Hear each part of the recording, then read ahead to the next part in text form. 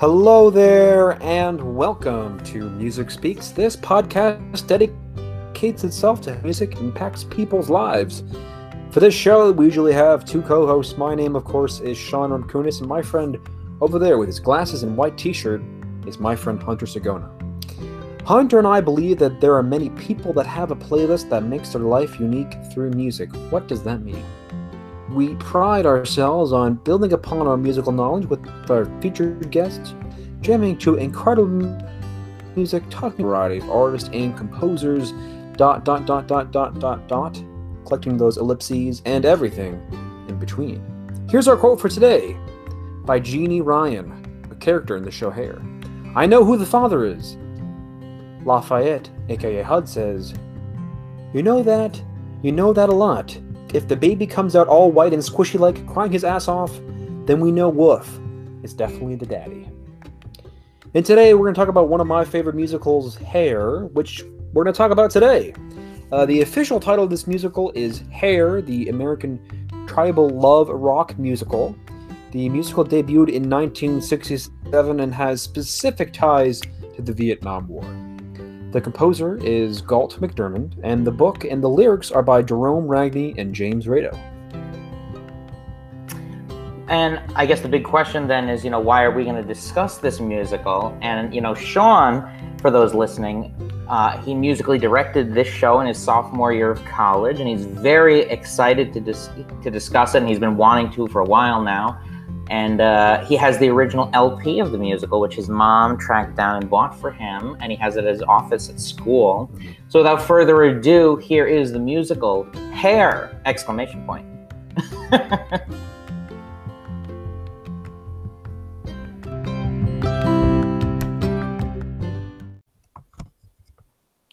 Hello there, everybody, and today we're going to talk about one of my favorite musicals, Hair.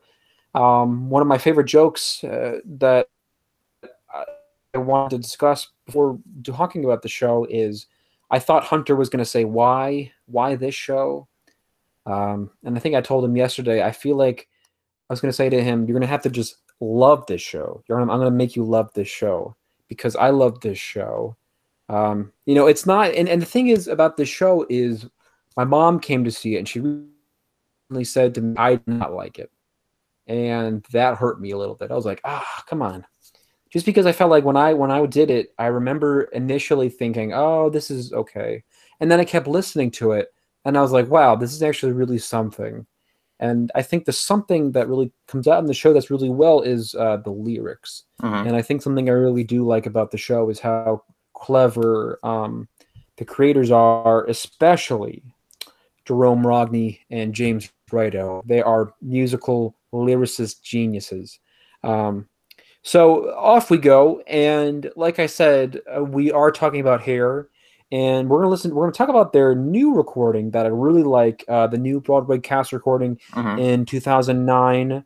And let's read the cast list, Hunter. Let's read what kind of people are in this show, and let's talk about the instrumentation. So let's talk about the cast of characters. You have Berger, you have Wolf, you have Hud, you have Claude, you have Jeannie, you have Dion, you have Chrissy, you have Sheila, Margaret Mead, and Hubert. And the others in the tribe, you have Ronnie, Leada, Paul, Walter, Steve, Haram, Susanna, Mary, Amaretta, Diane, Marjorie, Linda, Natalie. You have 3 moms, 3 dads, 3 high school principals, 2 policemen, an electric blues quartet, white girls trio, black girls trio, the Supremes trio, Army Sergeant Abraham Lincoln, John Wilkes Booth, Calvin Coolidge, Clark Gable, Scarlett O'Hara, Aretha Franklin, Colonel Custer, Shoeshine Boy, 3 Buddhist monks, 1,000-year-old monk, 3 Catholic nuns, 3 astronauts, 3 Chinese, 3 gorillas, 1 Native American, and others. Whew, okay. And a partridge in a pear tree. And a partridge and a pear tree. Let's talk about the instrumentation real quick, which includes baritone saxophone, 3 trumpets, trombone, electric bass, drums, basically a trap drum set for the drummer, percussion, bongo drums, congo drums, beltry, marimba, tambourine, woodblock, temple blocks, kabasa, maracas, gong, siren, castanets, ratchet, slapstick, Indians, cuica, tabos, and tower clock chime as a sound effect, and a piano as piano score that we have in front of us in Guitar 1 and Guitar 2. So, and in place of the overture, the guitar reprise over the outer space flying saucer pyramid music in the style of Jimi Hendrix. During this music, a stage So specific. ritual is which evolves directly into the opening musical number, Aquarius. All right. Oh my goodness, Hunter.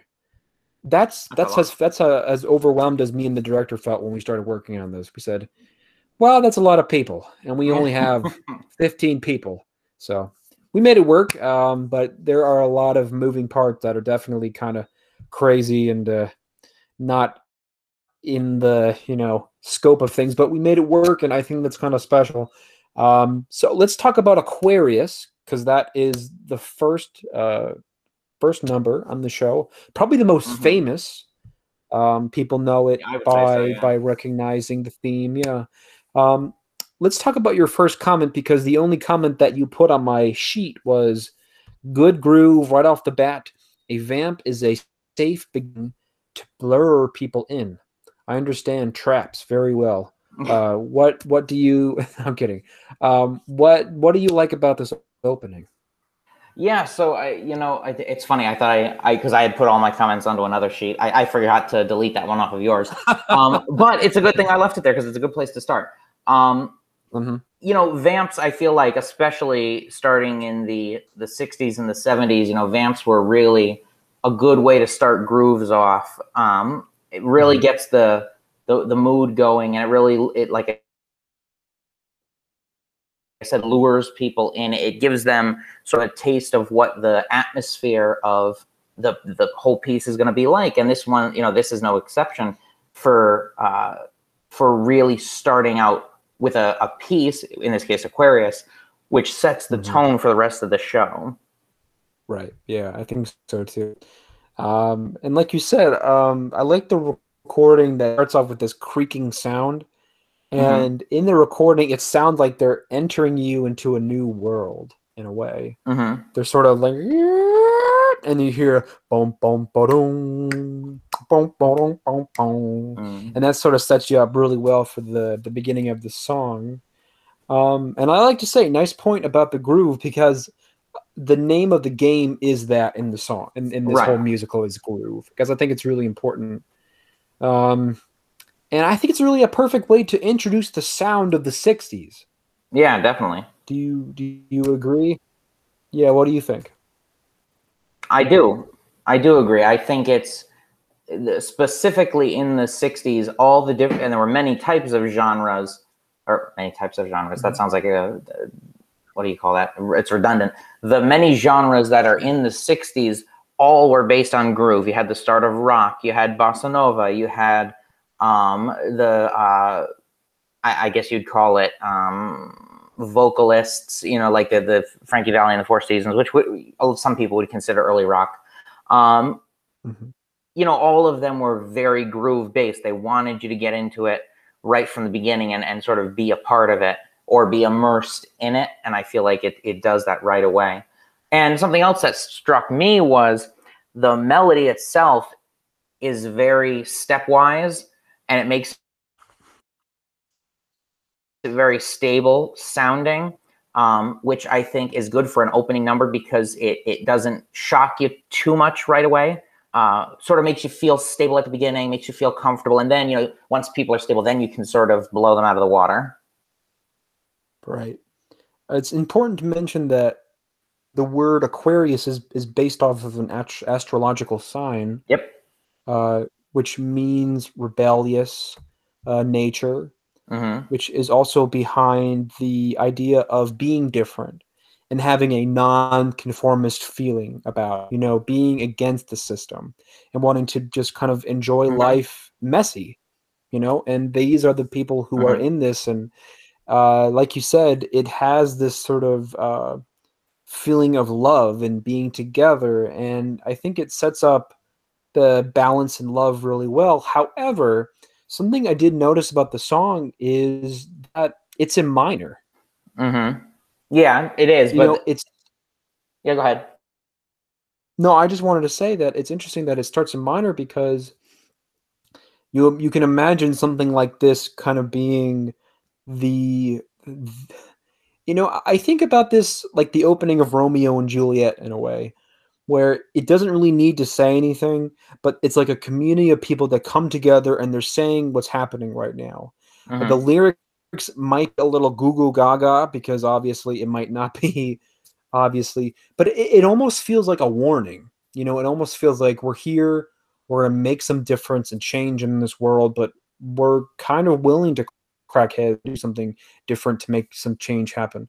Um, it's a little scary. I do have to say, just because it opens up with this kind of like very groovy sound, and then I believe that the singer is very serious and very dedicated, even though the lyrics that they're saying, you know, might not really have a lot of constructive, reading, and Mm-hmm. uh, it's the beginning of the song is when the moon is in the seventh house and Jupiter aligns Mm-hmm. with Mars, then peace will guide the planets and love will steal the stars. It's interesting, when I think about those lyrics, it almost sounds like a psychic reading them Mm-hmm. and making that sort of judgment. And it's interesting because it is a happy song. Like people are just kind of like, it's very exploratory. There's a lot of dancing. There's a lot of feelings behind it. So it's kind of slow and methodical and different. And when I did this, I asked a friend, I was like, hey, I don't really want to get into the song super quick. Can we try to create some sort of introduction to the song? And he took the listening that I gave him and he created something kind of interesting. And then I used it in each individual show that we did. And something that we got out of it was it's a little bit trippy to start because, the show is about drugs and the show is about kind of, trying new things and trying to be experimentative, and it just kind of shows you how a minor doesn't have to be this sort of, sad feeling. It can almost be an expectation of the future, or it could be Mm-hmm. this sort Yeah. of this sort of like Could be desire uncertainty. for, and so yeah, exactly, uncertainty and sort of discovering one's natural self. And just because Aquarius, it is this sort of spooky song, it ends minor, it starts minor, it ends minor. um I'm just curious, what did you take away from this intro number? So one thing that struck me, obviously, this song, Mm-hmm. this song was, like you said, the most popular song to come out of this musical, and Mm-hmm. it became an anthem of this era, both Mm-hmm. within obviously the context of this show and without the context of the show. Um, it's actually funny. I have this picture of my grandparents who were in they were like part of the parents group at my parents' school, or at my mother's school, and they performed this number. The parents performed this number, and this was in the 70s. Wow. And they're wearing like the white go-go boots and very 70s outfits, and it was a little Yeah. disturbing. But what's interesting is the star sign of Aquarius is also known as the humanitarian. Yes. So that, I Yes. think, that sort of fits well with the theme of the show, which is, I'm sure, why they picked it. Mm-hmm. While it's also the rebel, it's also the one, the humanitarian is meant to be the care. They're bringing those humanitarian qualities, which is a lot of what the musical is about, right? Peace, love, and looking after your fellow man, and against war and all that kind of stuff, Yeah. which we'll get more into, Yeah, I obviously. think But so. that is something I was thinking about while I was listening to it. Sure, yeah. I mean, it's almost a protest song, even though it might not intend to be a protest song, Yeah. just because of the words, calamity. I feel like when things align like that, we Mm-hmm. might be like, oh, we're Apocalypse. it's like the celestial power is coming to, yeah, of course. So I think that's what I'm thinking of with this song. However, I think the show does a really good job balancing the funny versus the serious really well. Mm-hmm. And a really funny number that you get to know the character Burger in. And I remember I know you never like to typecast in shows. But I almost felt like the person who I was giving this to was born to play this part. Really? Yeah, and he had, you know, it's a very interesting character, the character of Burger, because he's silly, he doesn't take anything too seriously. That's the issue, because something interesting about the show is that as we're going along, we're sort of discovering that, the show is about why maybe what the hippies are doing are right versus who's right for who's wrong, and then that's kind of explored because there are good people, but then they do bad things. So Mm-hmm. it's sort of an exploration of these characters and finding their faults within their goodness, because they have good qualities, but they might also have bad tendencies that we'll Mm-hmm. sort of explore. But let's get right into Donna, because Donna is one of my favorite numbers to start out with the cast. I think it is a hilarious number. Um, I'm going to scroll the page. So while I'm scrolling, what are your thoughts, Hunter? So the first thing that struck me is like it's a very syncopated number, Yeah. and it that could be used like syncopation. You can use it as a way of sort of throwing the audience off kilter or the listeners off kilter, not necessarily in a bad way, but it makes you listen because you can't just sort of tap along with it as much as you would if it was on the beat. Yeah. Mm-hmm. And I think that's a good way as a first, not soloist, but like a first featured vocal number, a good way to get people to take the singer seriously, even if the song's not supposed to be as serious. And the first thing that struck me, other than the syncopation, was that, obviously he's repeating this woman's name, Donna, Donna, Donna. And Yeah. then he said, later on, he says, looking for my Donna, looking for Madonna, which, or Madonna, Yeah. which obviously this was before the artist Madonna. So I'm assuming he was referring to Madonna, which is the Madonna, which is Mary. And it's funny how he makes the transition from my Donna, my Donna, my Donna, and then it seamlessly goes into Madonna. And, is he looking for some sort of higher power? Is he not? Is it meant to be funny? I don't know. I don't know in the context of the number what it's supposed to be, but you would know better than me because obviously you directed the number. Right. And I think that's something we're going to get to with the song is how good these lyrics are and how important they are to sort of discovering exactly what they mean, and that's sort of almost up to the actor in a way. And I think that with this number, I think that these writers did a really great job in helping discover the characters through the music. Mm-hmm. You might not understand them through, sort of going back and forth, but I remember when we did this that there is really none to rest in this opening. You just got to keep going. Mm-hmm. There's not a lot of stopping and starting. You just keep going with all the conducting and the singing and the playing, and it's so energetic, and that's what I love about this song is it's just how they just say, there might be a little bit of a thing, but then you keep going, There's definitely a little bit of gap sometimes between musicals, but usually in this one, you have a lot of attacca movements, which mean one after the other. So you'll sort of go from one thing to the next thing. And in this case, I think you take a little bit of a break in between Aquarius and Donna, but not so much of a break. You might say something and it goes around. Well, once upon a look over Donna, time was the 16th. It's crazy. And one of my favorite lines in this opening is look at measures 9 and 10 and this. Oh Donna, oh Donna, oh, looking for my Donna.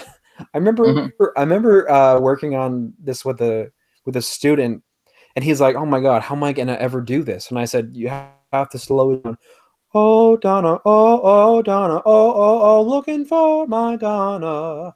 So it's like, "Oh Donna, oh Donna, oh, looking for." It's sort of almost feels like you just kind of have to play with the turns a little bit, the turns of going from the C sharp to the D, because the D is the more important note, because again, I have to. It's sort of like it almost plays around with the kind of idea that he is desiring her and wanting her, you know.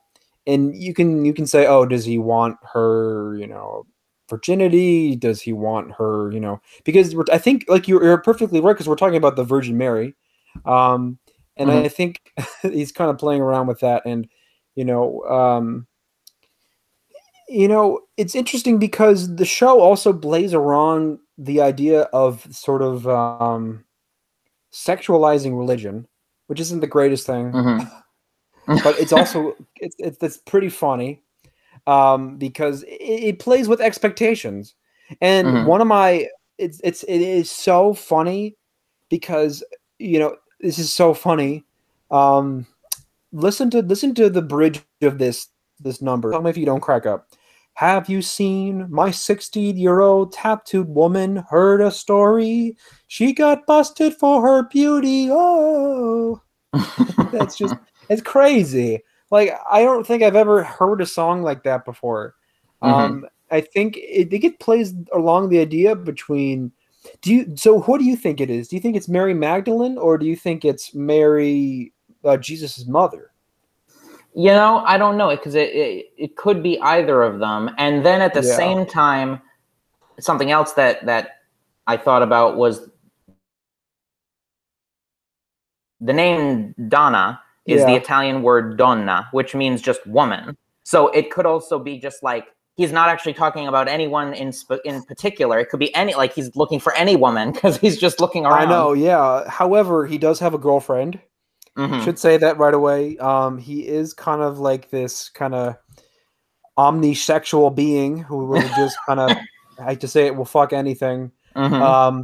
But I think it's interesting, and then like you perfectly suggested in the beginning, Hunter, about the song was the turnaround from Donna to Madonna. Right. It is just it's so funny and it's so perfect. And I think what we're going to do a lot of talking today is about how the lyrics just do a really good representation of characterizing individuals. You know, Mm-hmm. how Berger is this kind of sexual being who will want to just go out there and just kind of do whatever he wants to do. And I think that's kind of cool because he's willing to put himself out there. He's willing to try to do different things, and um, it's so interesting because it's so and the song is just so bop and fun because it's just like it just keeps going and going and that just it plays off of Burger's energy, and a lot of Mm-hmm. questions people might say who would name their own son Burger. I don't think his name was Burger when he was younger. I'm sure that he decided his name was Mm-hmm. Burger. There is a joke about his name later on because he's then called Hamburger. Um, and the joke is because he does so many drugs and because they're sort of packed in together. I think that's why he's called Burger, just because he's so like crazy and he does all these different things. Now, speaking of drugs, the next song is called Hashish.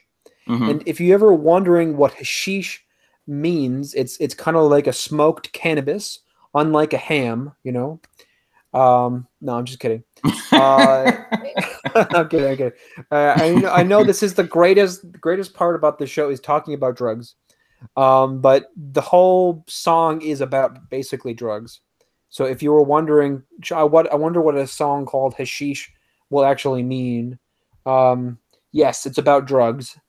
Um, and of course, I would love to read the slam poetry. But Hunter, before I get into it, I want to mention this really important thing that I noticed with all the songs as a music director, which is a lot of the songs like to have lists in them. And Yes, I made that note as well. well, and I think that the show does a really great job of listing things, and it's really Mm-hmm. funny the things that they list. And I'll talk later about how they just kind of went to the encyclopedia. Did we use this word yet? And they'll be like, no, no, no, find that word. They might say banana. They say use banana. Like, yeah, we already used banana. So they kind of go through the whole A to Z alphabet here. But I do want to read what they have to say because it's They really definitely interesting. do. Right, it's really interesting because they go through the whole A to Z with drugs. So they go hashish, cocaine, cannabis, opium, LSD. DMT, SDP, BMT, AMP, IRT, APC, alcohol, cigarette, shoe polish, cough syrup, peyote, Equinol, Dexanol, Compazine, Chemodrin, Thorazine, Trilofon, Dexedrine, Benzodrine, Methadrine, Sex, you, and then they end with whoa. So that's also funny. This is probably the second song I taught my cast, and they were like, "How do we sing this?" And I said, "I'm gonna put you in groups. Just remember what group you're in. And you're gonna sing 3 notes. You're gonna sing." Bum bum bum, and that's all you're gonna have to know for the whole song. Because the first song goes hashish, then you're gonna sing cocaine. Next one's gonna go cannabis, and that's basically the whole song. It's a rock song. At the end, I love this because I said to them, "It's gonna be the slowest wow in history." You're gonna go benzedrine, methadrine, SEXYOU, wow, and just like you have to hold that out. Forever until you hear a cymbal roll, wow, And I had one of my friends in the cast who played Burger. He was a really funny guy. I might want to interview him on this podcast. His name is Ravi. Very funny guy. Very very passionate guy about music. And I remember him going, what? And then him finishing before the cast, and I said, "You all want to do it like Ravi just did it, because that's the effect we're going for. Is because all these people are on drugs and they're sort of seeing things. They're all like, wow." So I thought that'd be sort of a funny thing to say. Anything else about this number that I want to say is melody is very straightforward. It lists out all the drugs ever known to man. And it's really interesting how they put them all together because it's a little satirical because, obviously drugs can kill you, so don't do drugs.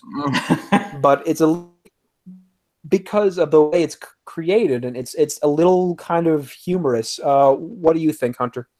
Well, yeah, I sort of got the sense that it is supposed to be somewhat making fun of drugs, though obviously, the group that they're talking about would have been heavily using them as well. But I did find it interesting that the lyricist and the composer did manage to fit all those drugs into triplets. And I was like, wow, whoever's naming drugs must really like to have them in a triplet feel. Maybe they were a musician. Yeah. And then, so I thought that was well constructed. And then I also thought that perhaps the reason for doing that was it creates this sort of ostinato feel, which, or you know what I mean? It's almost like the words themselves are becoming the ostinato. And I almost feel like that makes the song have this sort of ambient feel to it, which maybe is meant to simulate like a drug stupor, which then leads to the whoa, wow, or whatever it is. Yeah, exactly. So that's sort of how I felt listening to it. Right. The orgasm of drugs. Yes. Yes. As one would call it. Yeah. It's interesting how we keep talking about lists because the next song is called Sodomy. Indeed. We're talking about sex here. We're getting real deep. And this is actually one of my more favorite songs because I worked on this with a young fellow. His name is Nick. And he was great for this part. Again, we don't like typecasting, but he was almost born to play this part too. And just something interesting about this song is how it starts with a prayer. He's like, in the name of the Father, the Son, and the Holy Ghost. Amen. And then he gets into this crazy song, which again, like we discussed with lists. I mean, I feel like they go through the encyclopedia of sex and they say, "Have we used that word yet?" And then he's like, "Nope, no, let's use that word." And I love that they turn this into like this crooner sort of song, with the sort of a doo-wop sort of thing. It again, these songs are supposed to help characterize what these characters, like obviously Wolf is a they call him Wolf because obviously he don't have to obviously give it away. But his name is Wolf, and you get to understand him more as this kind of guy character, hippie, who just enjoys the gathering of people for obvious stimulation. And one of my favorite lines in this is, "Father, why do these words sound so nasty?" Obviously, they're making fun of religion and all that. I would love to hear your take on this, my friend. What do you think? I mean, the whole song. I mean, it seemed a little gratuitous to me. I mean, I suppose the last song was as well, but I don't know. I didn't know how to feel about it. That I didn't know the previous song. They kept the use of triplets from the previous song to this one, even though this one's written in common time. As for the point of the song, I guess, like you said, if it's meant to characterize or it's meant to give insight into the character, it would make sense. But to be honest, I really just saw the song as like a big middle finger to everyone who wouldn't like it. Yeah. I mean, I didn't know how else to describe it other than that. No, I think that's a good representation of the song. And it just kind of shows how one person is willing to go so far to describe sexual acts and what they want, and it's almost crazy. It's kind of all over the place. And I do like the song. Like I was saying, it just has this sort of like when I was listening to the song, it almost has that like that Grease, that song, middle school dropout. Yeah. Graduation day for you, and it has that. It's sort of a crooner sort of thing, and I sort of wrote that down as sort of like this kind of the do up up up, because it has those sort of triplet feels in the song. Because one of my favorite lines, like I said, "Father, why do these words sound so nasty?" And it keeps going. Obviously, you're channeling your inner Frankie Avalon there. Yeah, no, I do. Yeah, absolutely. So yeah, I think that definitely talks about this song. We're gonna skip a song, but then we're gonna go to Manchester, England. The song where we're going to talk about Claude, another main character. It introduces Claude, the main character that most people can relate to in the musical. Someone who's rebellious, studious, and lovable, and interesting. And Hunter, I love the song because of the lyrics. It talks about issues and it talks about why he is a genius. What do you think about Manchester, England? Well, this song, it strikes you as being very different from the other songs, which is, I'm sure, intentional, that it's sort of a break in the style that they had been using. It's clearly like playing to a more traditional tune, maybe harkening back to like English, traditional, almost British, not folk, I guess sort of folk music. But it has this repeated pattern that keeps moving up in step, which I think it gives the song a pleasant sound to it. And I do like the syncopated rhythms that are held over the bar line. It's like they keep doing that over the bar line. And so I think that's cool. And then later, or I'm not really later, I guess throughout the whole song, there's a lot of harmonies in thirds, which is a more traditional sound also. So I think that this song, it's trying to be rebellious in lyric, but the composition of it is more traditional. So maybe that's the representation of the character. I think this is a boogaloo. Boogaloo? A slow boogaloo. I'm not sure if you know what that word means. I know sort it's of like style.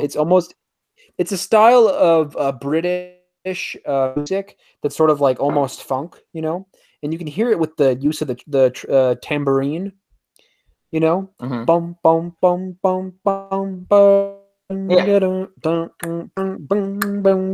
Manchester, England. It's really interesting, and there's a lot of great text painting, like you said. My favorite line being "across the Atlantic Sea."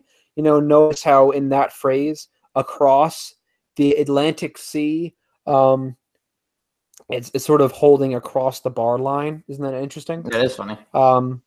Yeah, and I'm a genius, genius. I believe in God. I believe that God believes in God. That's me. That's me. My favorite part about this song is the bridge, because it when I did this again, I hate saying this word. I don't like to stick to typecast, but the guy who played Claude was perfect. You know, he was great. And he sang this song almost to perfection in his callback. And I said to the director, I said, "Holy crap! I think we have our Claude," because he sang to this so easily. Claude Huber-Bukowski, finding his groovy and lot of the movie, and let me lay and enter Yoni, and it's one of those like Pirates of Penzance sort Yes, it of does sort of have song. that feel to it. And I think that it's so good that it's written so well, and it's just like they do this so well in the song. It's like a pitter patter song. I think that's how someone would Mhm. call it. And he every single word I heard so clearly, and I was like, wow, I think this is perfect for this character and this actor. It was perfect for this, and it made so much sense, you know, and it was very interesting. um you know and you know and I love that this song plays around with this whole like they're the flip floppy British thing, but he's not British, you know, he's pretending to Mhm. be British, but I don't know Yeah. why, because he's pretending to be intellectual, but he's not. So I think it's really interesting that you have this sort of style of character, and these introduction of songs are just supposed to introduce these characters who are there's a sex addict, there's a guy who just loves doing drugs, there's a guy who just wants to experience life, and you have Claude, who is almost like the vision of both of us in a way, where he's one that might not do those things but wants to fight for what's right. And sort of maybe does those things once in a while, but maybe feels like he wants to experience life and he wants to try new things. But as we'll talk about with next time, it's he is willing to go so far, and that's something that we have to talk about in the musical, which is that that's a theme in the show, that it's describing how far we're willing to do something or how much we're willing to put ourselves out there. um, because this song is kind of very intrinsically outward, but inwardly, Claude is a very scared person. Outwardly, he's very open, but in the inside, he's not as open as Berger is as a person. Your thoughts on this song? Yeah, I think it's whenever you bring up, you mentioned he's not British, he's trying to be British. It's a weird. I feel like it's a not a what's the word I'm looking for. It's a it keeps going out of my head. I keep seeing the word. I feel like it's almost satirical. Satirical, sure. Yeah, which to be honest, most of the play is, but I think that that's sort of the point of why he's doing this British accent, while singing about these particular topics in this way with this. Yeah. It's all meant to be for this satirical purpose, which could also show that he himself maybe sees some of the ridiculousness of what they're doing, while also showing that he is somewhat invested in it. Right. And you got to admire the brilliance of these songs that do a really great job of let's say, 2 minutes of characterizing a whole character. Because Right. you have the challenge of that in the beginning of any show, where you need to identify who these characters are. And I think great shows are able to do that right away. So okay, here are the people. Now let's discover what their issues are. Yeah. And then we can. And the cool thing about the brilliance of the show is how even when we describe these characters, we can find faults within them right away. You know, and because of Mm-hmm. that, we can then understand who they are, and the songs becomes almost perfect because they then characterize the characters so well that we know who they are, what they're about, why they are, and then explaining to them what the issue is or what problems this person has about certain issues. So and I think that's really cool. Mm-hmm. um and I'm really excited to talk about this next song, because the next song is called "I'm Black" slash I Ain't Got No. Um, Hunter, lists? Of course, there's always lists. More lists, I think. I think it's hilarious at this point that that's kind of the way things are. I think it's really funny that this is a fast song, you know, Hmm. and each person just says their skin color. I'm black. I'm black. Wolf goes, I'm pink. I'm pink. Burger goes, I'm Rinso White. And I didn't know what Rinso White meant, but apparently it's white soap. Yeah, it was an old cleaner. Right, owner of soap. And then Claude sings, I'm invisible. Ah. Wow. You know, and then no one takes notice to that, and then they keep going, you know? Hmm. And then that's where to understand these issues with these characters because Claude himself wants to be found. Claude himself wants to be noticed. Um, I think later on with this next character with Sheila, you'll notice how Claude really wants to be with Sheila, but Sheila's with Burger. And then Jeannie, another character we're going to talk about later, is into Claude.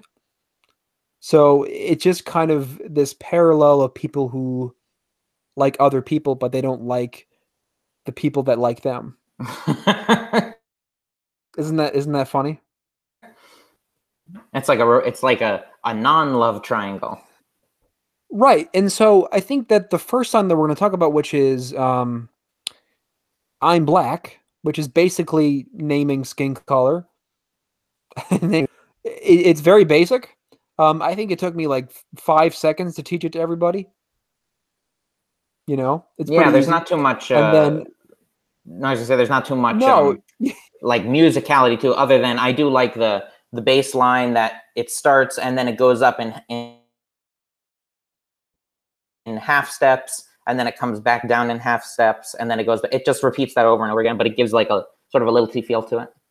yep. And then you go into this 3/4 of I Ain't Got No. I think, and Which then is a just much the stricter tempo. yeah, exactly. Boom, plung, plung, boom, plung. I got no home, ain't got no job.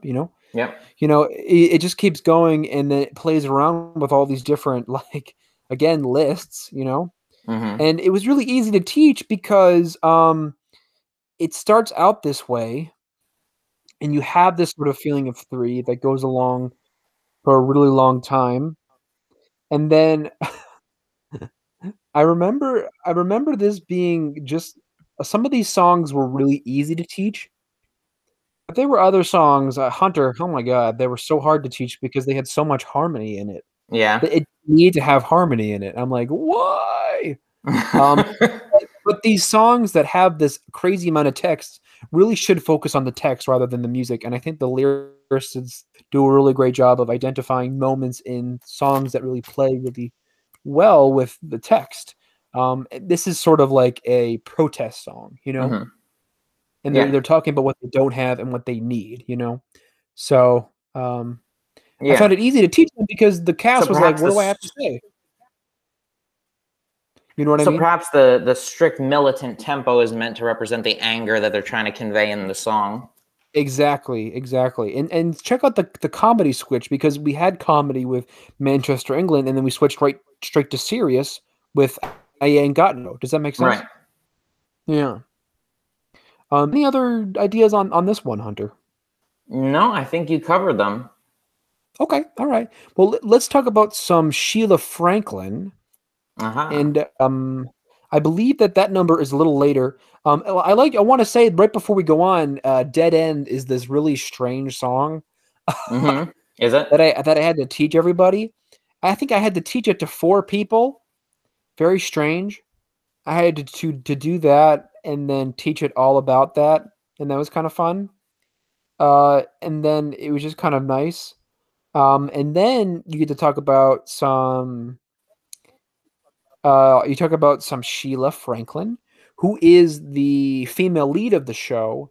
Her name, fully Sheila Franklin. The song is, I believe, in love, and in the beginning of this number, you have to love the rum pa pa pa in all seconds with trumpets. But what's Very interesting strange. is on the recording of this song from the new cast album, they have this random Brazilian opening with like the music does the rum bum bum bum ba-dum, ba-dum, and you're like, okay, that doesn't fit anyway. It's not in the score, but then they go into the rest of the song. So I thought that was like, it stood out. I don't know why it was there, but Right. That's actually interesting because that number actually is placed later in the score for another song that she does. mm-hmm. And the song is called Sheila Franklin. It's Sheila Franklin, second semester, NYU, and Okay, she's so a it's a callback to that, professor. Yeah. or it's rather No, I actually what they did was they foreshadowing to it. decided, they were like, why do we put it later? Let's just put it next to each other. So we introduced the character of Sheila, and then we talk about the song, which is I Believe in Love. Mm-hmm. This is my mom's and my sister's favorite songs because they like how boppy it is and how interesting it is of the character of Sheila. And Sheila, I think Sheila's probably the most admirable out of all of them because she is this studious person. She cares about other people. She wants best for everyone, and she really cares about the world and wanting change in the United States. Um, what is your takeaway of the song? Well, I mean, I figured it is somewhat of like most of the stuff in the show. It is meant to be protest in some way. I mean, you don't throw the national anthem into a song like they do in this one if you're not trying to say Yeah. something. So it's just it's in the middle of it, and they're clearly using it as like a oh, pay attention because we're trying to say something. Mm-hmm. Yeah. That's really. I'm so glad you mentioned that because that's such a key part of the song. You have to. Our country, 'tis of thee, sweet land of liberty. Right.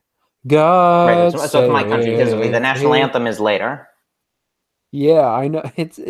And then she has this great attitude that that if she believes in love, things will change, and that's a beautiful way to think about something. And those the Hmm. lyrics in the song. Um, And I also love how like boppy the song is. I believe in love. I do believe in love. It feels so good and it fits so Hmm. well, and it has this nice like bop to it.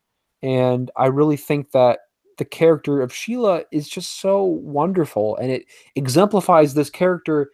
And again, like we're saying, it's still the beginning of the musical, and we get to know who she is, and I think that's pretty cool. Hmm. Um, and then we'll get to the next number, which is Ain't Got No Grass. Again, this is notated as a chant.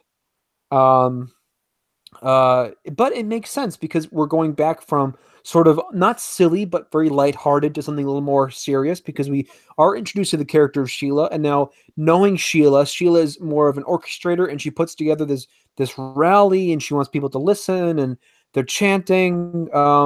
And this is actually a song that there's really no music. Um, there's just maybe a drummer, and that's it. You know, that's the whole song. What do you think? Well, yeah, I noted it started with the chant, and then it has this sort of military march underneath it that the drum is playing. Um, and then, it's in duple feel the whole time, except for measure 21, which has these triplets, which could be like intended to be an interruption of the groove of the song, because we talked about how, the groove is very important for all the songs. And then I really like the chord that's at the end. Yeah, yeah. And I don't know if that's like a D major with a fourth in it, or maybe it's a G9. It could be either one, but I'm not sure. But either way, it's a Wait, very cool way are to you sort of just end. are you talking about the first chord on page 38? Let me look. First chord on page 38. That's no. At the end of the Is that what song, you're looking? Is that what you're looking at, Hunter? Are you looking at I'm what looking what's I'm looking at the one that is on measure. It's held over from measure 36 into 37, although it's the same chord for on air, air, air. Oh, sure. Yeah. Let's see. Oh, yeah, absolutely. Yeah. That's so one. cool. Yeah, absolutely. And that which also is interesting. No, I was gonna say it's also interesting that those last three bars, it's air, air, air are the lyrics, which then is the title of the next song. So they choose to introduce the title of the next song before the next song actually begins, even though you don't know it at the time. Right, yeah. And something interesting about the song is more lists. Of course. We must have lists. I'd be disappointed at this point if we didn't. Yeah, something I love about this song is just how because it goes through that ain't got no thing again, and then it goes through one of my favorite is Water City, banjo, toothpicks, shoelaces, teachers, football, telephone, records, doctor, brother, sister, uniforms, machine guns, airplanes, germs, and one bang, bang, bang, M2 bang, bang, bang, A bumps, H bump. Yeah. And it just keeps going. It's so crazy. And like I was saying with the song is that it goes all over the place. And then what do we want to make of this text that goes bang, bang, bang? Well, like I said, those triplets are clearly meant to interrupt the flow of the song, so they're trying to draw attention to those lyrics of bang, bang, bang. Yeah. Those triplets really do kind of come out of nowhere. And then we just more lists of things that are just going on. And I remember teaching this to them and they were like, why some things? And I was like, well, think about it. They're just kind of there, and they're just trying to get the attention of the authorities, and they kind of want to say anything that they can to do something. And I think it's interesting that that's how things are. And then at the end, we get to Air, which is the next song. And again, I had another really great singer for this, and her name is Ella Carr, another really great actress, now director. But she did a lot of really great things with this number as Jeannie. And like I said, with Jeannie is in love with Claude, but Claude's in love with Sheila, but Sheila is in love with Berger, and Berger's kind of like, I'll go halfsies on that, and the whole system's corrupted. So I think it's really cool. And so then with Air, they're obviously talking about drugs. I should probably say that first because it's kind of important because they're breathing in, air of sulfur dioxide, which I don't believe that's natural air.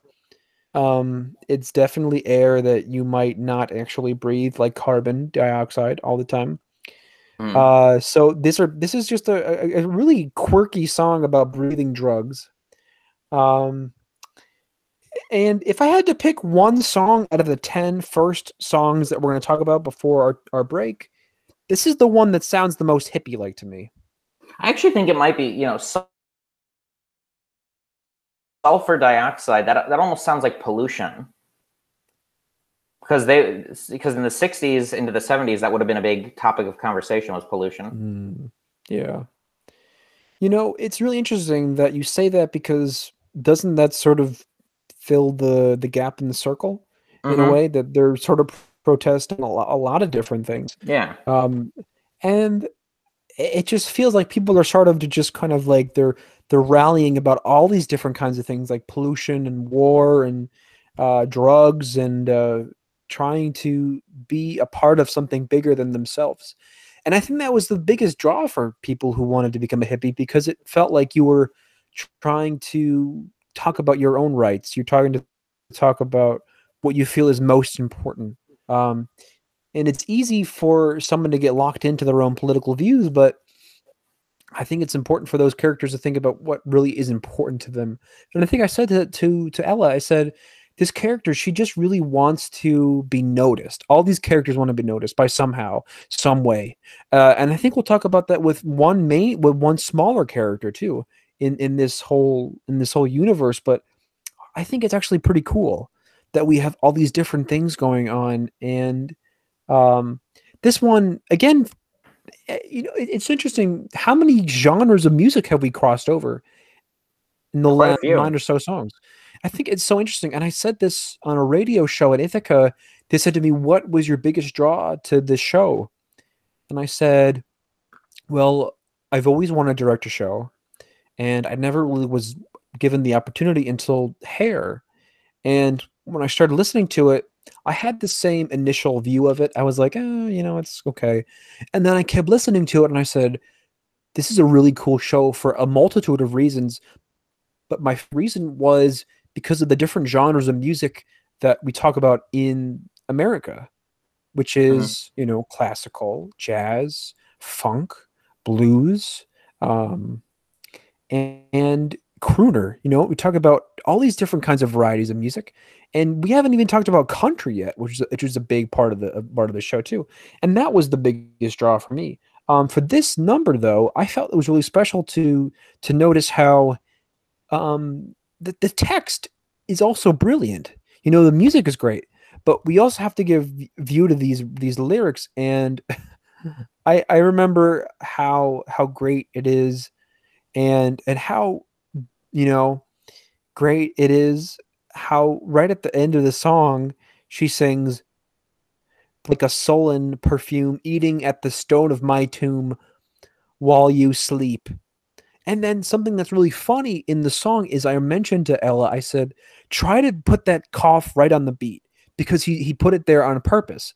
So the end of the song would be, breathe while you sleep, breathe deep, deep, deep to deep, or something like that, where you'd be coughing in the middle of the song. I think that's an extended technique that I think that was maybe created for this musical. Because you're breathing all this crazy things, and then you're just, I don't know. It almost plays along with that role of symbolism, Mm-hmm. And A lot of the show and it's the stuff so, is symbolism. yeah, and it's so simple too, right? It's just coughing, Mm-hmm. but we're putting it on beat.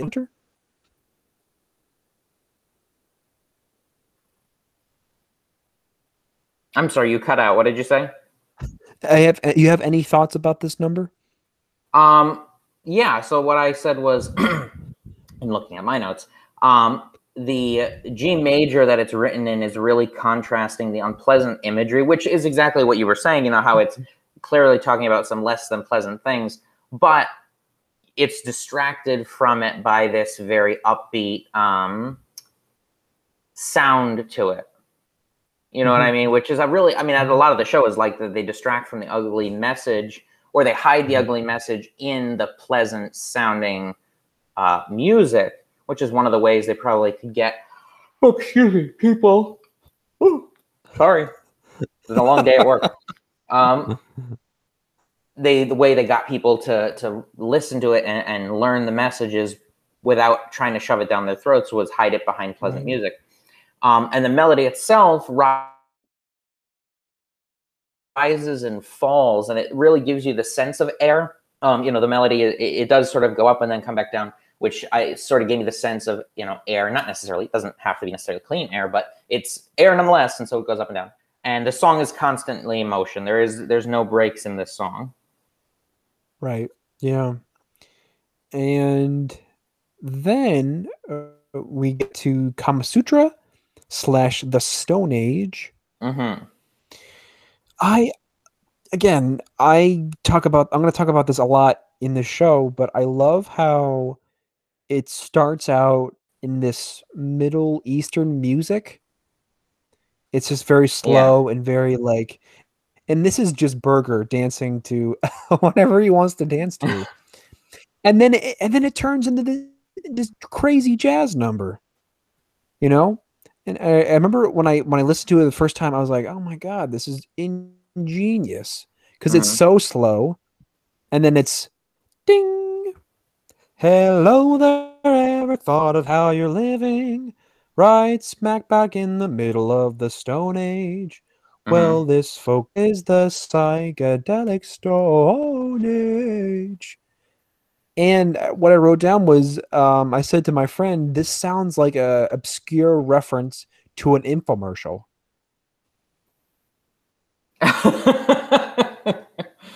Could be like a It's WandaVision funny. commercial. I know it's so strange. And I love how this it feels like that. And I do it for the first time and I laughed so hard because it was so funny, but it was so good though. It was so genius. Um, and it's so clever. Your thoughts? Yeah, well, so the first thing, obviously, the first part of the song strikes you because it's notated as an electric guitar playing it, but it's clearly meant to simulate the sitar. Yes. Which is known for having that particular Eastern sound. And it's in this minor key, the beginning, the Kama Sutra part, which obviously adds to the quote unquote exotic feel of it. And then you're talking about, the East, especially during this time period, everything in the Eastern part of the world was seen as like exotic and different and unusual. So you had this sitar instrument sound being simulated along with the talk of obviously Kama Sutra, which is, one of the concepts and texts of the Eastern world. And then you have the Stone Age, which is as equally foreign to us as, so the imagery is meant to remove us from that. It's meant to make us seem like we're not a part of it, we're observing it. Right. And Berger is welcoming us to this new world. He's saying, take the next step, come with us and explore your new life with us. And that's why it feels like it's an infomercial, because it just feels like he's trying to sell us on something in a way. So, well, I think that's a good time for us to take a break, sponsored by us and Anchor. And if you would like to support this podcast, please go to anchor.com and search Music Speaks Podcast to find ways to reach out to us. And you will find our social media and ways that you can contribute to this podcast. When we come back, we're going to talk about some more Hair, and the next song is I Got Life. So stick around, and we'll be right back. All right, and we're back, and we're going to talk about I Got Life from Hair. Man, this is a good song. I think this is pretty cool. And I love that the front and the back of the song, Hunter, has this sort of recitative thing. And at first I was like, it. And then I was like, oh, it's like a homily in a way. Like he's talking about what he's liking and what he's not liking, and how he feels. And like I said before, more lists, because you can have more lists in this song than ever. Constant lists in the song, because it just does that, and it has this sort of pulsing rock sort of feel to it. It follows Claude singing, and I love conducting the song because it just felt so good in 4. And it had this sort of, at the beginning of the song and the end of the song, felt like it had a very operatic sort of feel. Like you play the chord and like, I got life, mother. And then you put the, I got life, sister. I got freedom, brother. I got good times, man. I think it's pretty cool the way things are like that. And just the setting of all this sort of music is really cool. And then just, I got my hair, I got my hand, I got my brains, I got my ears, I got my eyes, I got that. It's like, thank God for you, man. It's like grease lightning, go grease lightning. Yeah, exactly. That actually is almost perfect, because it made me feel that song. Because it's just so many words in this song. More of that pitter patter sort of song. What are your thoughts of this song, Hunter? Yeah, first thing I always look at is, key signature and what does that tell us? So it's in 4/4, which is the time signature, and it's in the key of F major. And I always found, and we've talked about this before, F major, I've always found it's a very warm key, or at least to me anyway. So maybe that's what they wanted because they're talking about life and that obviously you'd want to feel warm about because obviously you don't want to feel feeling like bleak and depressing. So it gives that sense, and that could be why they wrote it in the key of F. And it's a lot of call and response. Yes. There's a lot of like, the lead singer says it, the groupies, they respond. And, it has an overall pleasant tonic feel to it. Yeah. I felt like it was a white version of a gospel.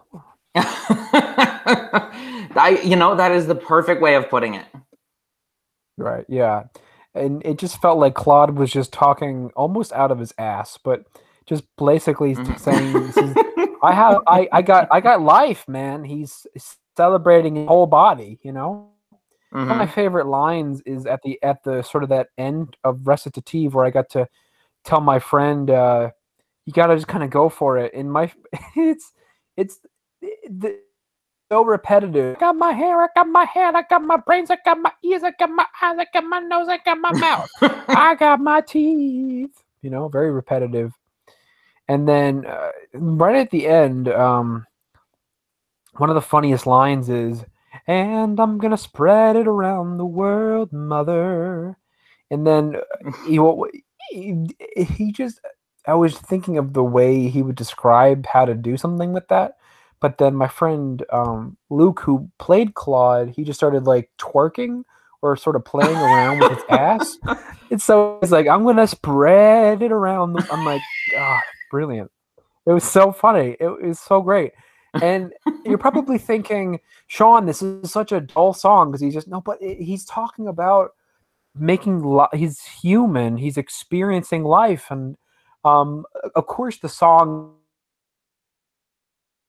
is very strong, but it's a great song because of how like alive it is and how exciting it is. People singing along, go cadence at the end, amen, amen. At the end, it's channeling your inner gospel singer there.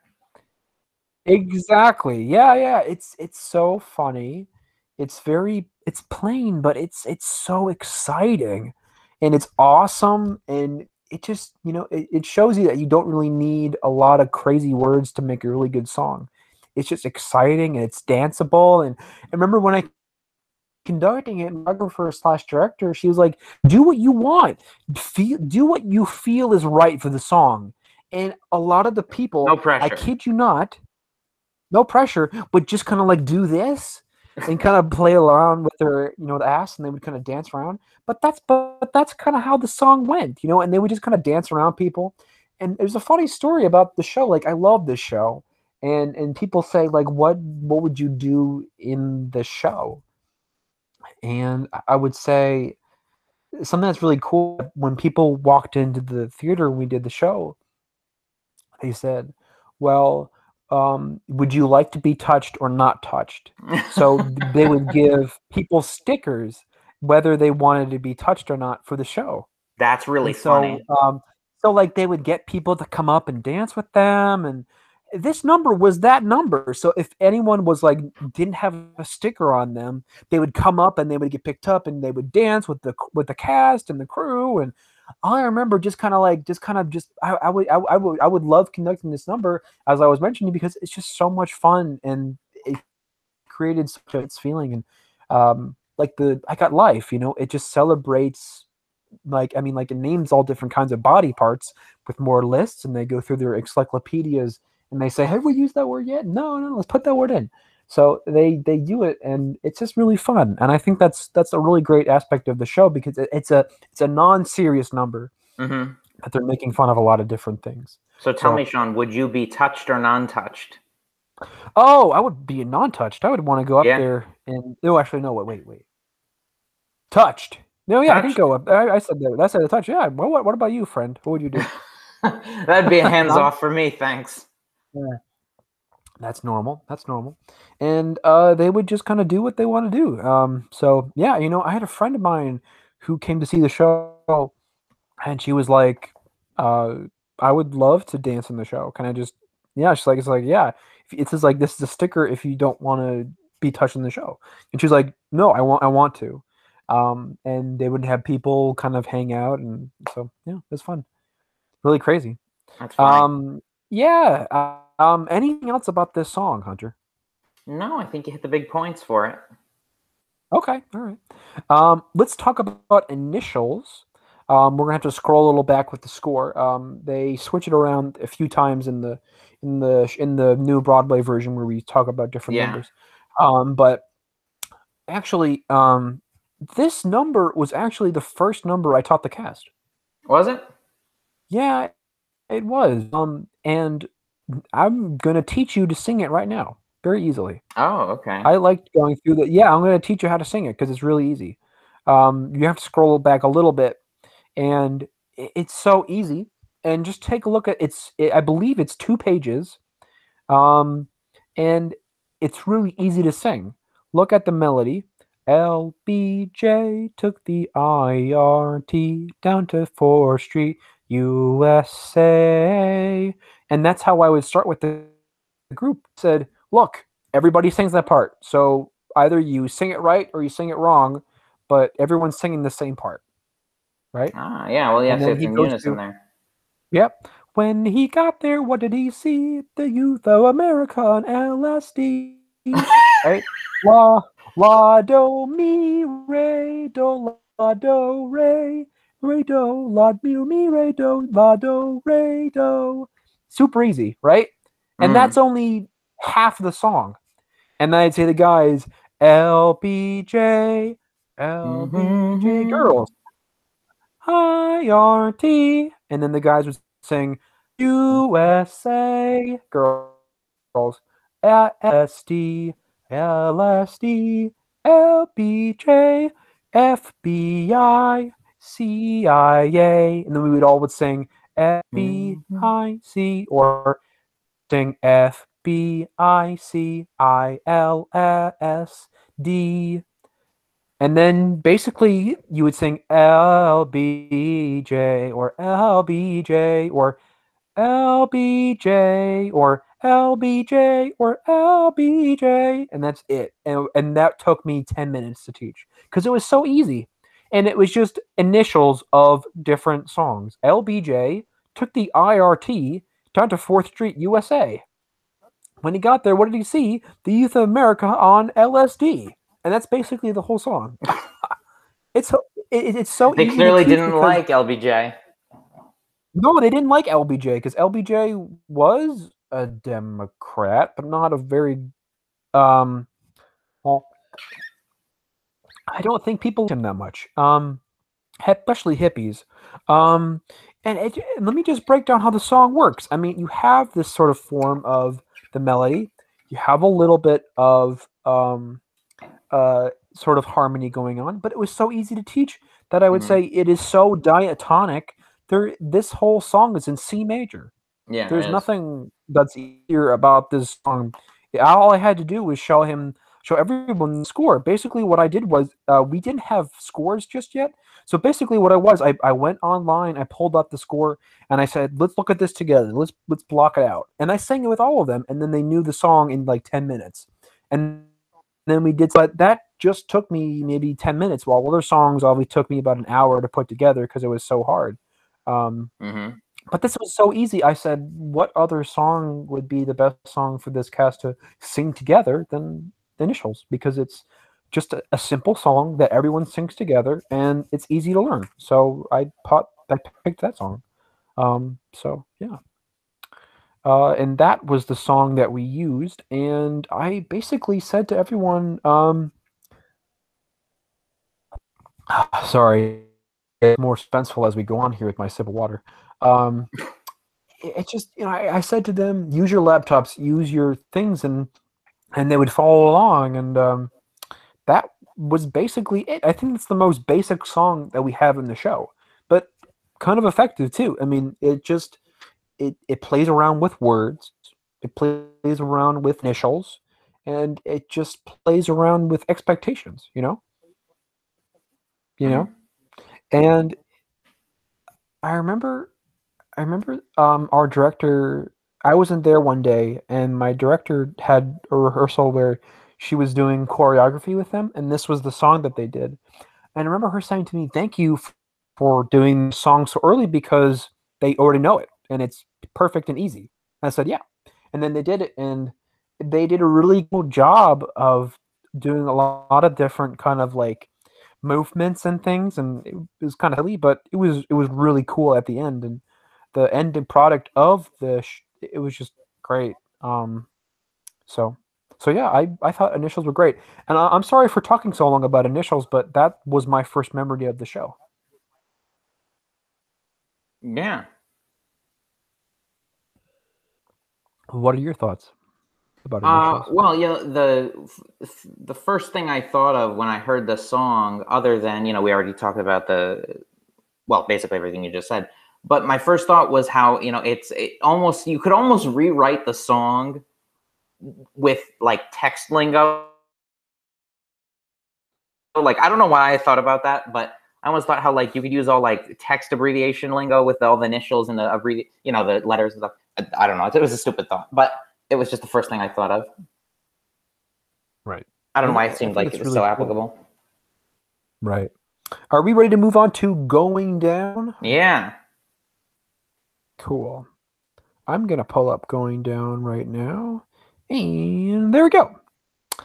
Again, starts with this free and open sound. And, a easy thing to discuss is that they would use an easy 32 bar song form is A, A, B, Hmm. A. And that's a lot of their easy songwriting techniques, obviously.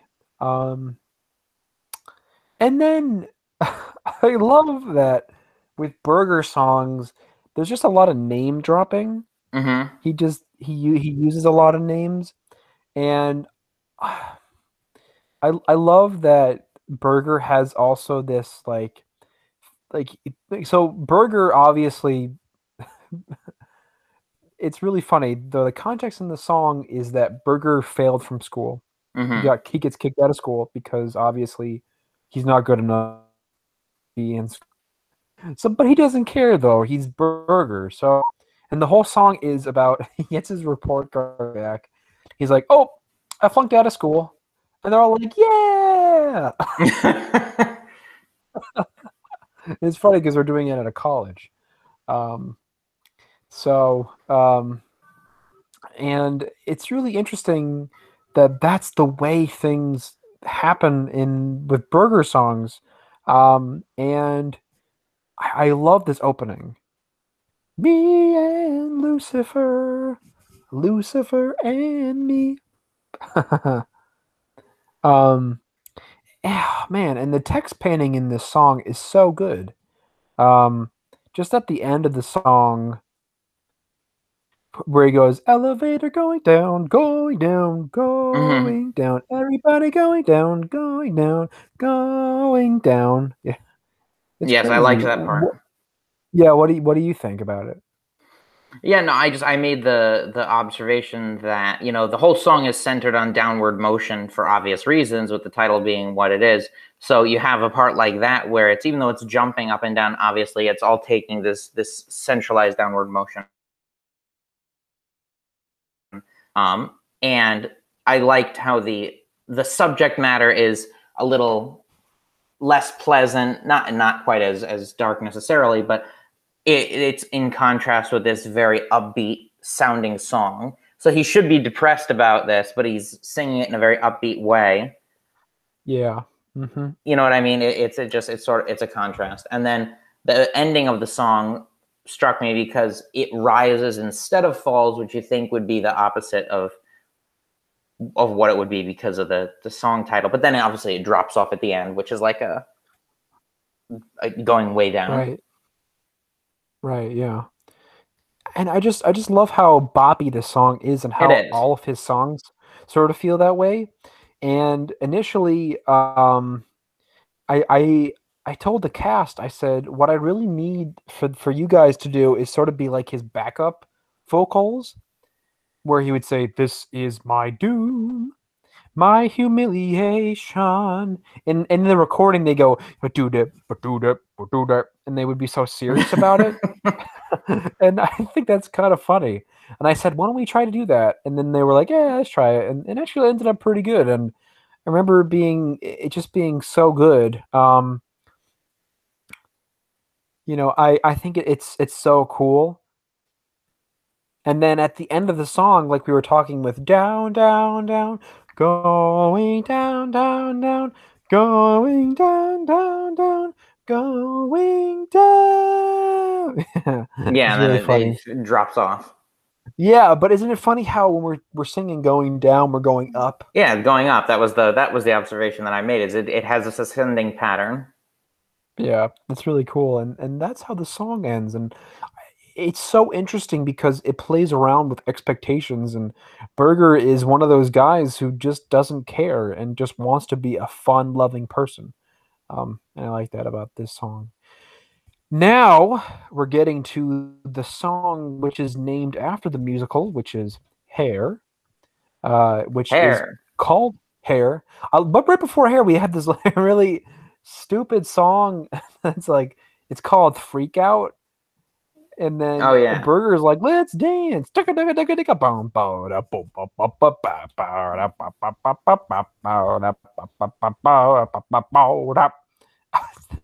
then So, done. yeah, again, I love this musical, but too much music, man. Hmm. So, yeah. So in this scene, Clyde and Berger meet this woman who is in drag, and we'll talk about that later. And she's trying to ask them, like, why do you guys have crazy hair? And so that they talk about their hair and how much they love their hair. Um, I feel like if I talked about this song, I would maybe take too long. Do you have any sort of what do you think about this song, Hunter?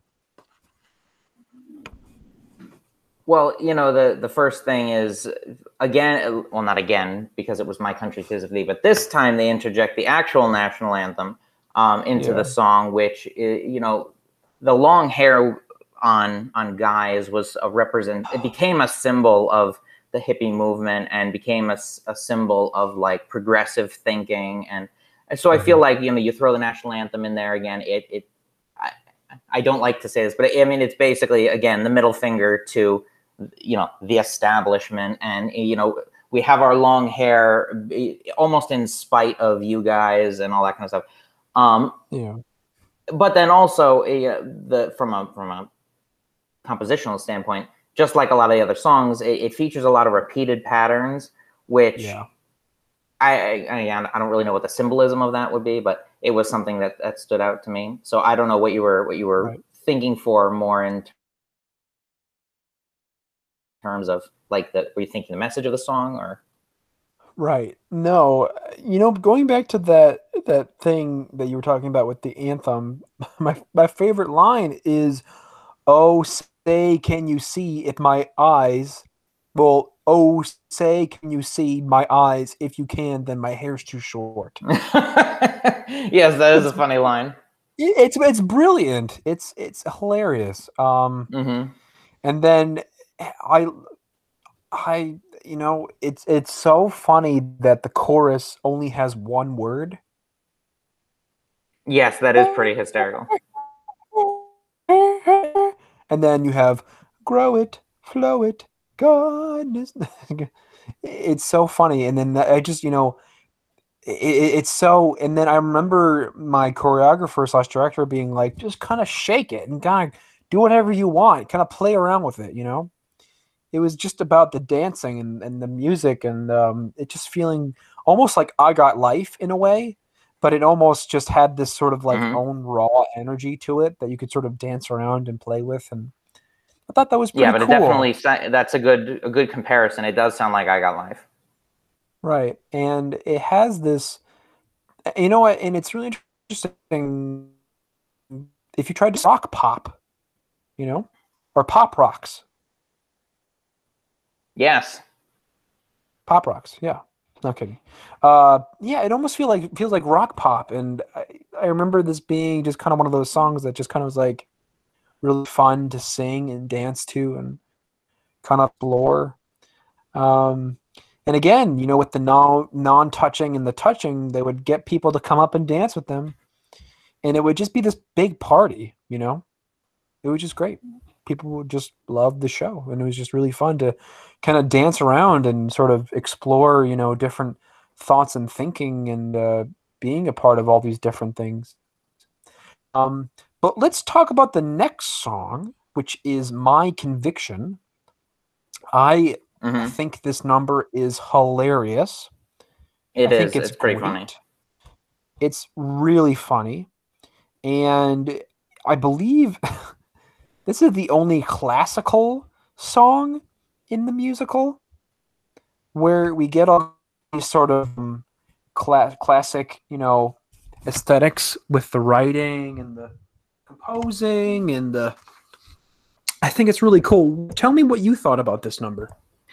Well, it switches to compound. It switches to actually, what does it switch to? I just had it up. Yeah, so it's in compound meter, but it's also for the beginning, and then it switches back to 4/4 time.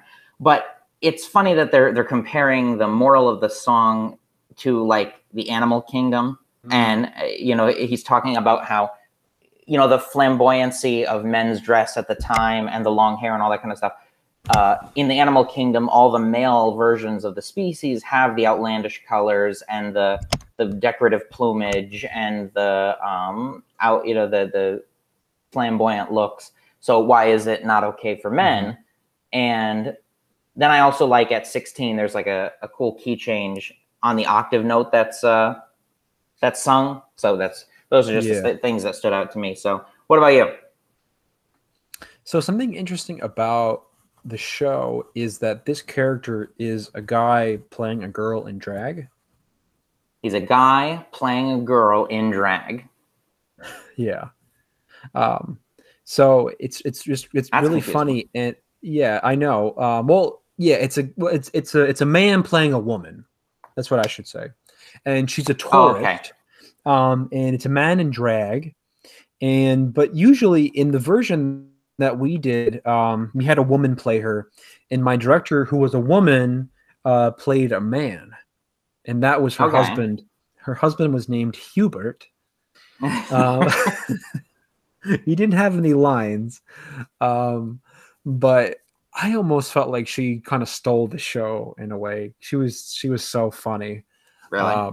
Yeah, she is so funny. And so Margaret and Hubert are tourists who come to New York City, and they see this group of people, and they kind of have questions for them, and they're kind of fooling around and kind of playing around with this woman, and she kind of sings a song, and the song itself is just really funny, and kind of plays upon expectations of mm-hmm. of people who are kind of I'm not a little ignorant on the subject, Yeah. I guess that's what I'm trying to say. So and and at the end of the show, and it's almost revealed that Margaret is kind of like on the side of the hippies, and he's like, "Don't tell my husband because he doesn't know about me in drag." So it's kind of really funny. But yeah, so I think it's really funny, and the song just does a really good job of just kind of playing around with this kind of compositional things. And when I listened to it for the first time, and I kid you not, I immediately thought of a Mozart composition. Did you? Yeah, I thought so. And I thought of Mozart, it sort of has that feel to it. It sort of just has this sort of like lilting sort of like dance feel to it. Even though it doesn't, it's in 4/4. I mean, the beginning of it is in 12/8, and then you can think about elements that are sort of compound in this rhythm, and it's it almost feels like that. Mm-hmm. One of my favorite lines in this song. The singer has to sing when I Chewy. It's so Yes. funny. The writing is so good, and I think it's so cool. That is the way things are in most species. So she has this expectation, but then it's so stupid. I love it though. It's pretty funny. And like I said, the my director who played Hubert, she she dressed up like this older man. She put on like I think she colored in a mustache. She was so funny for that part, almost perfect. So yeah, and that's that number.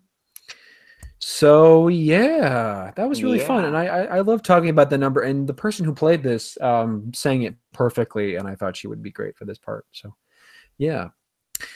Now to get a little more serious, we're going to talk about "Easy to Be Hard," Mm-hmm.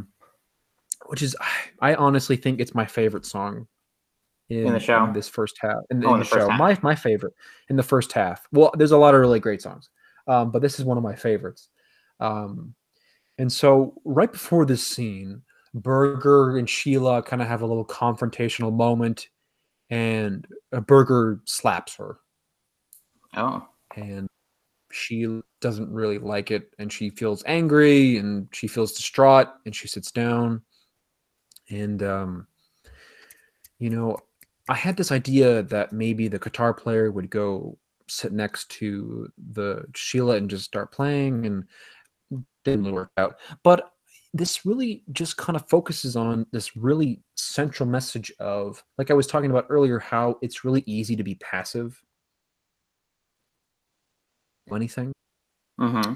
And the song "Easy to Be Hard" it's definitely an oxymoron, but the song's about how someone's willing to do something, but others aren't willing to put in what they need to put in to help it work out, you know. Right.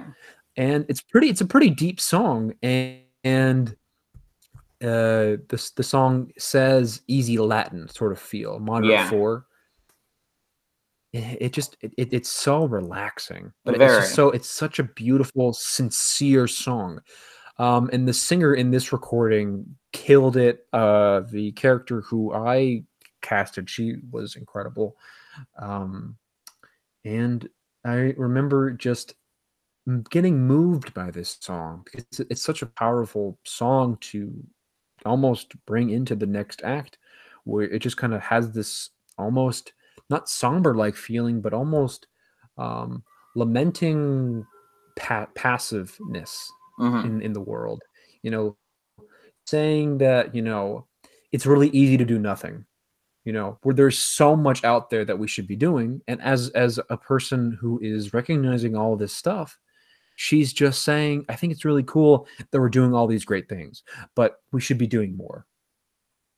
There's so much more that we can do to get the attention of other people. And I think it's pretty cool that Sheila puts herself out there like that. What are your thoughts on this? It was one of the numbers I liked a lot better in the show. Mhm. It's again an F major, and I think it does fit with the warmth of the song.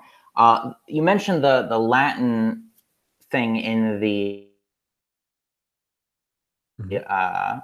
in the score, which is funny because in the new cast recording, it's not so much a Latin beat as it is almost a relaxing funk beat. Which I don't Yeah. mind the change, Yeah. but thinking about the original recording, it was probably seen more as like the original recording. The beat's a little bit different and probably would have been described as a Latin beat at the time. But either way, in the 60s, that would have been seen as a relaxing, calm beat to play. So I could see why they would have chosen it because it does fit so well with the message and the music that they wrote. So I think it was a good choice. Mhm. And then, of course, in this version in particular, the saxophone has a great solo underneath the singer. Mm-hmm. Yeah. I think it's really cool. And I Yeah, think it's understated and it's very calm, yeah, but it's collected. And if you know anything about Sheila's character, it just proves that she's right. Mm-hmm. That if you do something hopefully things will come out great. But if you don't, if it's so easy for people to just kind of pass by day to day without thinking about something, you know, and that's sometimes how we live, you know, and that's kind of a scary part of life that we forget about things sometimes. Mm-hmm. We don't think deeply as we should sometimes, and it's really important to think about a lot of issues and culture and a lot of issues with the states that we might not want to always talk about. But I think it's really important that we talk about this kind of stuff and that we think about all these different kinds of issues. And I think it's pretty cool that this is a really good song and describes a selfless, beautiful character of Mm-hmm. Sheila. You know, Yeah. someone who is selfless, someone who is courageous, and someone who is willing to just kind of move on. You know, she may be mad at Berger for slapping her in the face, but you know, she's like, I love him. We'll move on. It's not the greatest thing in the world, but obviously we're gonna have to talk about it. So yeah, Mm-hmm. it's a little intense, but pretty. So let's talk about the next song. Another favorite of mine, "Don't Put It Down." I think this song is a little bit underrated. I think it's pretty. I think when I came to my friends about how much I love this song, I think it's really cool how this is written. Um, before your thoughts? Well, it starts with chanting, just like one of the other songs had previously. Um, Yeah. and it has this very country western feel, which is also in the score. And I feel like, in a way, it's making fun of jingoism. Like they're making fun of people who are uber patriotic Oh because yeah, definitely. they're constantly saying blue, white, and red, which is obviously not the way that you would, the way we are taught to say the colors, right? You say red, white, and blue. And then later on they add yellow into it, and they say blue, white, red, and yellow. And there's a variety of reasons, but Yeah. in a way, not in a way, I think the purpose of the song, along with this country feel, which is obvious, we associate the South country with them being uber patriotic, sometimes jingoistic, right, where it's overly patriotic. So they're Yes. clearly taking a look at that culture, and they're saying, like, okay, well, we're just like rah rah, we're mocking you. Right. Yeah. I think that this song is so good. It's so special. You made so many great points about the text. It's the joke about hurting the flag, but Right. at the end of the day, it's just a flag. People might disagree with me about this whole issue, but I had an assignment when I was in elementary school that I would bring down and put up the flag every day as an Mm-hmm. elementary school kid. Um, that did not. I mean, it did work out for me every day as a fifth grader. I was very lucky to do that every day. It was kind of cool. Um, but there was one day where I dropped the flag, Oh. and my friend who was with me, she said, "You have to kiss the flag." And I said, "What?" And she's like, "Yeah. You have to kiss the flag, because you dropped it." And I was like, "Okay." And at the time, I didn't think it better for worse, but now I just think it's silly. And so I think that's just something that they're making fun of. And um, I thought that was this red, white, and blue mix up. I think it's really crazy. And funny enough, that ideal drove my colleagues crazy because they're like, "What is the order?" I can never remember the order of of how they wanted to sing the song. So I thought that was kind of cool. And it didn't have that in the score. And so what I did was I wrote it myself and I gave it to the ensemble and I gave it to the actors and I said, I want you to do that before we do the song because it kind of it's sort of like you said, it makes fun of the seriousness of taking care of the flag, and I kind of thought that was kind of funny. So plays around with expectations and plays around with all these different kinds of things, and I kind of loved that. We're going to talk about a very cute song that I liked to work on with a friend of mine. Her name is Emma, but the song is called Frank Mills. And this is probably the cutest song in the bunch because it's about a girl who is in love with a guy. Your thoughts, Hunter? Well, yeah, it is. You described it well. It's a cute song. It's the song, she's in love with this guy who she's actually embarrassed to be in love with him. You know what I mean? But she can't help it. Where he is. And and then he's lost on top of it. Yeah. Yeah, I think it's really dopey. It's sort of a. I don't quite know why. Like, I don't know the context of the number, but I'm not quite sure why it's in the show. But I mean, it's a fun number. Yeah, I think it's random, and I think it's hilarious that this one's in there. But I think like this one just feels like it's less confrontational, and you sort of need it before we get more hairier into the end of the show. No pun intended. Because oh, thank you. Yeah, I didn't even do that on purpose. Yeah, you're losing. I'm losing it. No, I'm kidding. In your mind. Yeah, I know. It's funny. I think the show itself is well. I went from young person to old man in like 3 seconds. Yeah, I know. She just wants to be happy, Hunter. She just wants to have a happy life. I know. And the girl who sang this, her name is Emma. She's actually from Connecticut. Oh, is she? Which is actually pretty cool. Yeah, she's from Connecticut. I got to meet her, and she went to Ithaca College for a year, and then she went to WestConn for the rest of it. But she's an actress now, doing small movies, and she's kind of enjoying her time. Yeah, she's really great.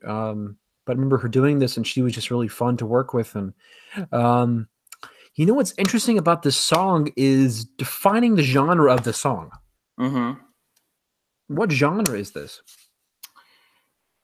A lot of these songs, they've gone all over the place with the genre. Genres, and so I almost feel like I don't know. You could almost say it's country to a point, but then you could also say it's like 50s sort of. But then again, the 50s pop style was actually rooted in country music. So I guess it all comes back to country. Right. That's absolutely right. And with that, I think it's a good leaping point to our next song, which is not country at all. Country, not country. At all. Hare Krishna /Being. Hunter, initially when I started looking at the song, I thought it was a Jewish folk song. But I know exactly what I had the exact same reaction. That's so funny that you say that.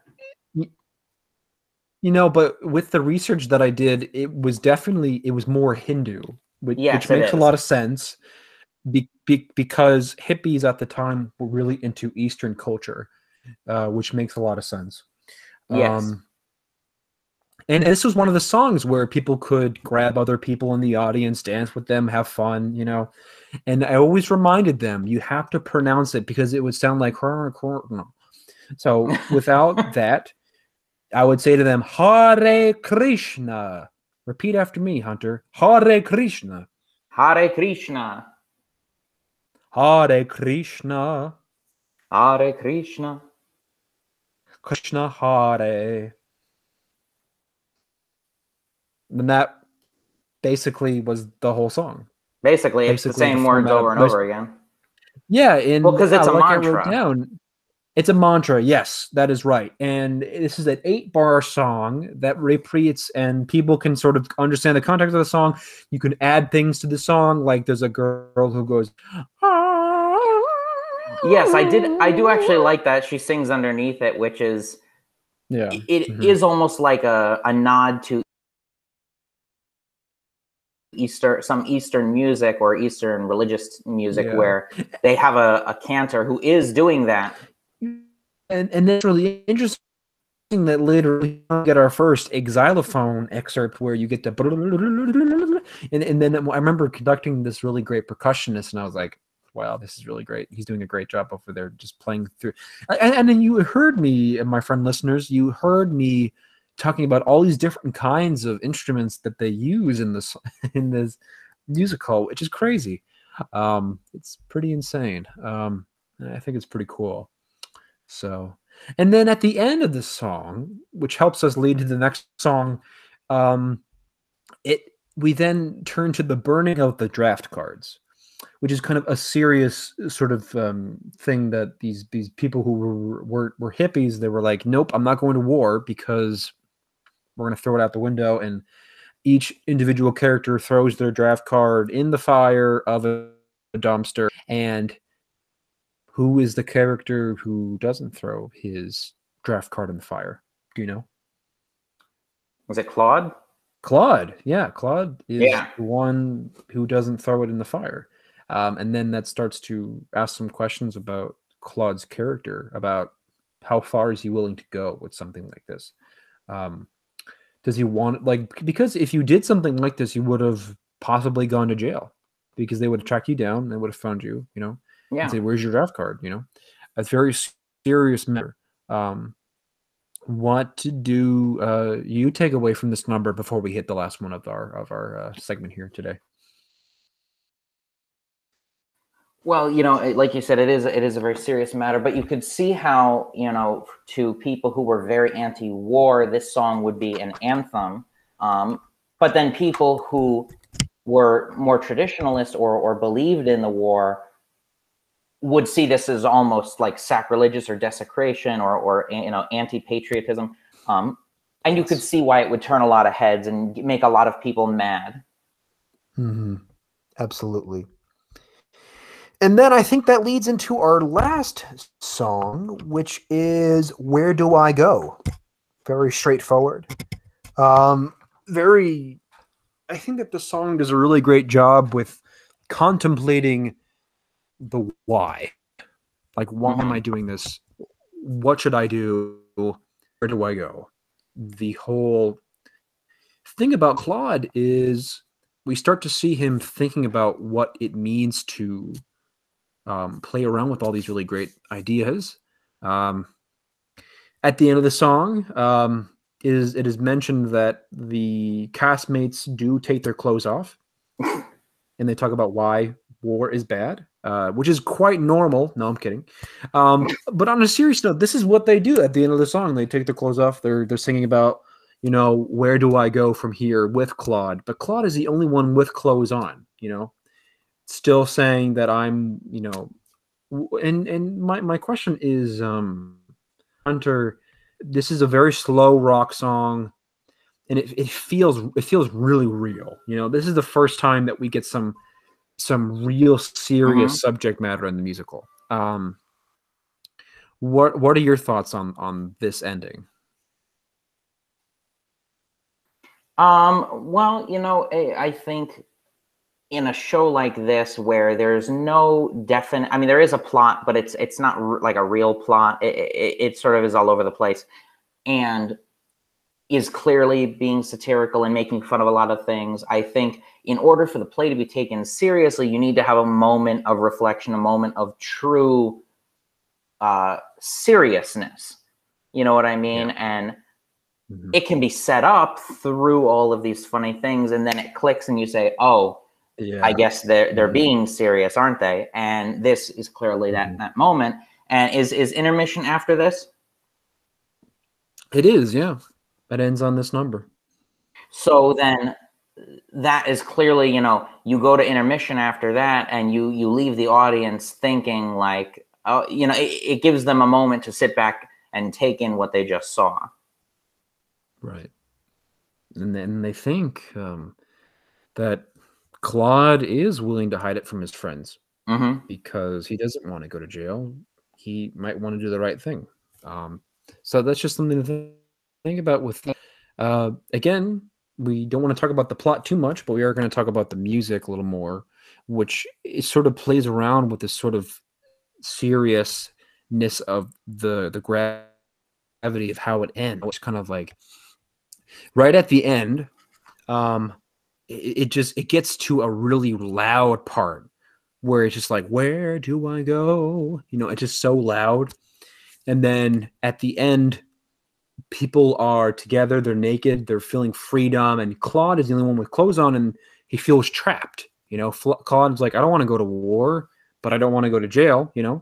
So he feels like he's trapped. And at the end of the first number, you hear him scream, and that's like the awakening of Claude's character, feeling like, I kind of need to take a break and I need to understand what's happening. And you really almost feel at this first part that through this whole show we have serious versus non-serious, but the seriousness is able to come through through sequences. Where the previous number before Hare Krishna is Frank Mills, where it's not as a serious number, and then it leads into Hare Krishna.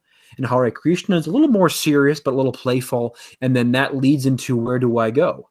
And then the context of the show with the music is sort of, swelling and kind of playful. And then it just kind of gets really strict and very kind of like focused. And then that's when, the audience is like, okay, this is kind of serious. And then boom, off we go to our act.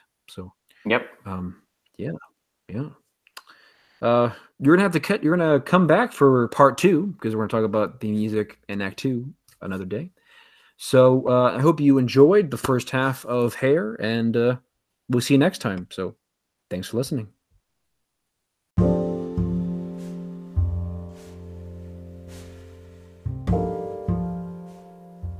Thank you, Galt MacDermot, for your genius musical mind.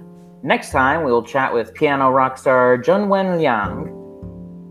My name is Sean Ramkunis. And I'm Hunter Sagona. And remember to keep listening to what you love.